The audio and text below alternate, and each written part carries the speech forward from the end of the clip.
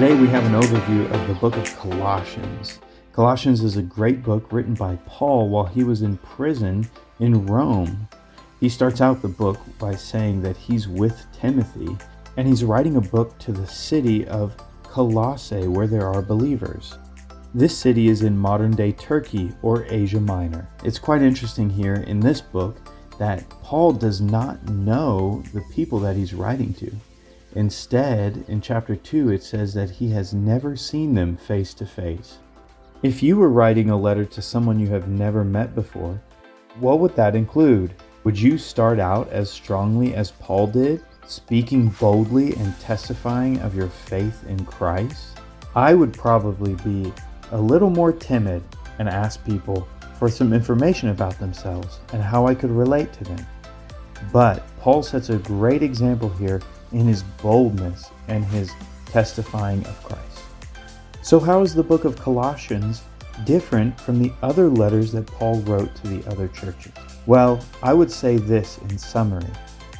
Galatians, which was also written by Paul, mainly is speaking about how Christ and the Spirit is superior to the law of Judaism. Ephesians is mainly speaking about how the church, which is Christ's body, is produced and built up. Philippians primarily speaks about how to experience Christ, how to have a daily walk with Christ practically. Here in the book of Colossians, the main subject is Christ. Paul mainly describes who Christ is, what he has accomplished, and how that can impact our lives today. The book is so focused on Christ that most of the pronouns he, him are referring to Christ himself. And Paul is just building and describing who Christ is and what he has done. So let's get into some key verses from this book. The first one is in chapter 1. Colossians 1:27 says, "To whom God willed to make known what are the riches of the glory of this mystery among the Gentiles, which is Christ in you, the hope of glory."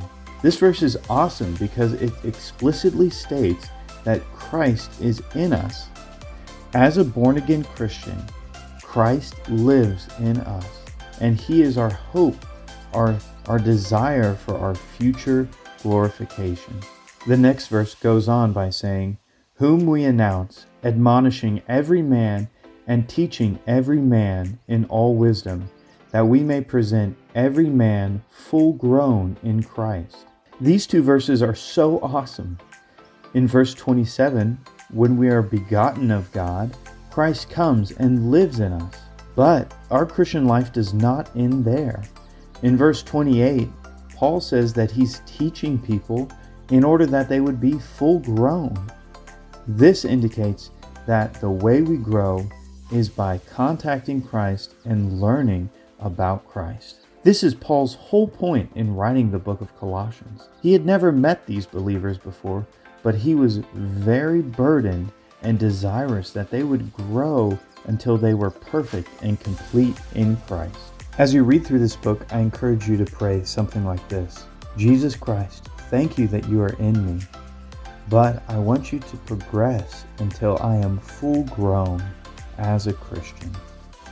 All right, jumping to another set of verses, let's look at Colossians 3:16. This verse is so important because it says, "Let the word of Christ dwell in you richly, in all wisdom, teaching and admonishing one another in psalms and hymns and spiritual songs, singing with grace in your hearts to God." This verse is so awesome because it says that the word of Christ should dwell in us or make its home in us. This is something beyond just reading it in the morning, but it implies a time and access in our heart. The Word of God is so rich, but we need to allow it to dwell in us richly. In this verse, there are some practical handles on how to help it dwell in us richly. If you're feeling like the Word of God, the Word of Christ, is not rich to you, this verse gives us some helpful handles. The Word of Christ can dwell in us in all wisdom. It can dwell in us through teachings and admonishings from other believers. It also can dwell in us through songs. This last one is very helpful because once a song gets stuck in your head, it stays there for a long time. It would be really wonderful if the songs that we had flowing through our brains day in and day out were surrounded by the Word of Christ. So today I encourage you, listen to some worship music and let those words dwell in you richly today. It will water you and sing along with grace in your hearts. That's about all I have time for. I hope you enjoy reading the book of Colossians, learning so much more about Christ, and also letting His Word dwell in you richly.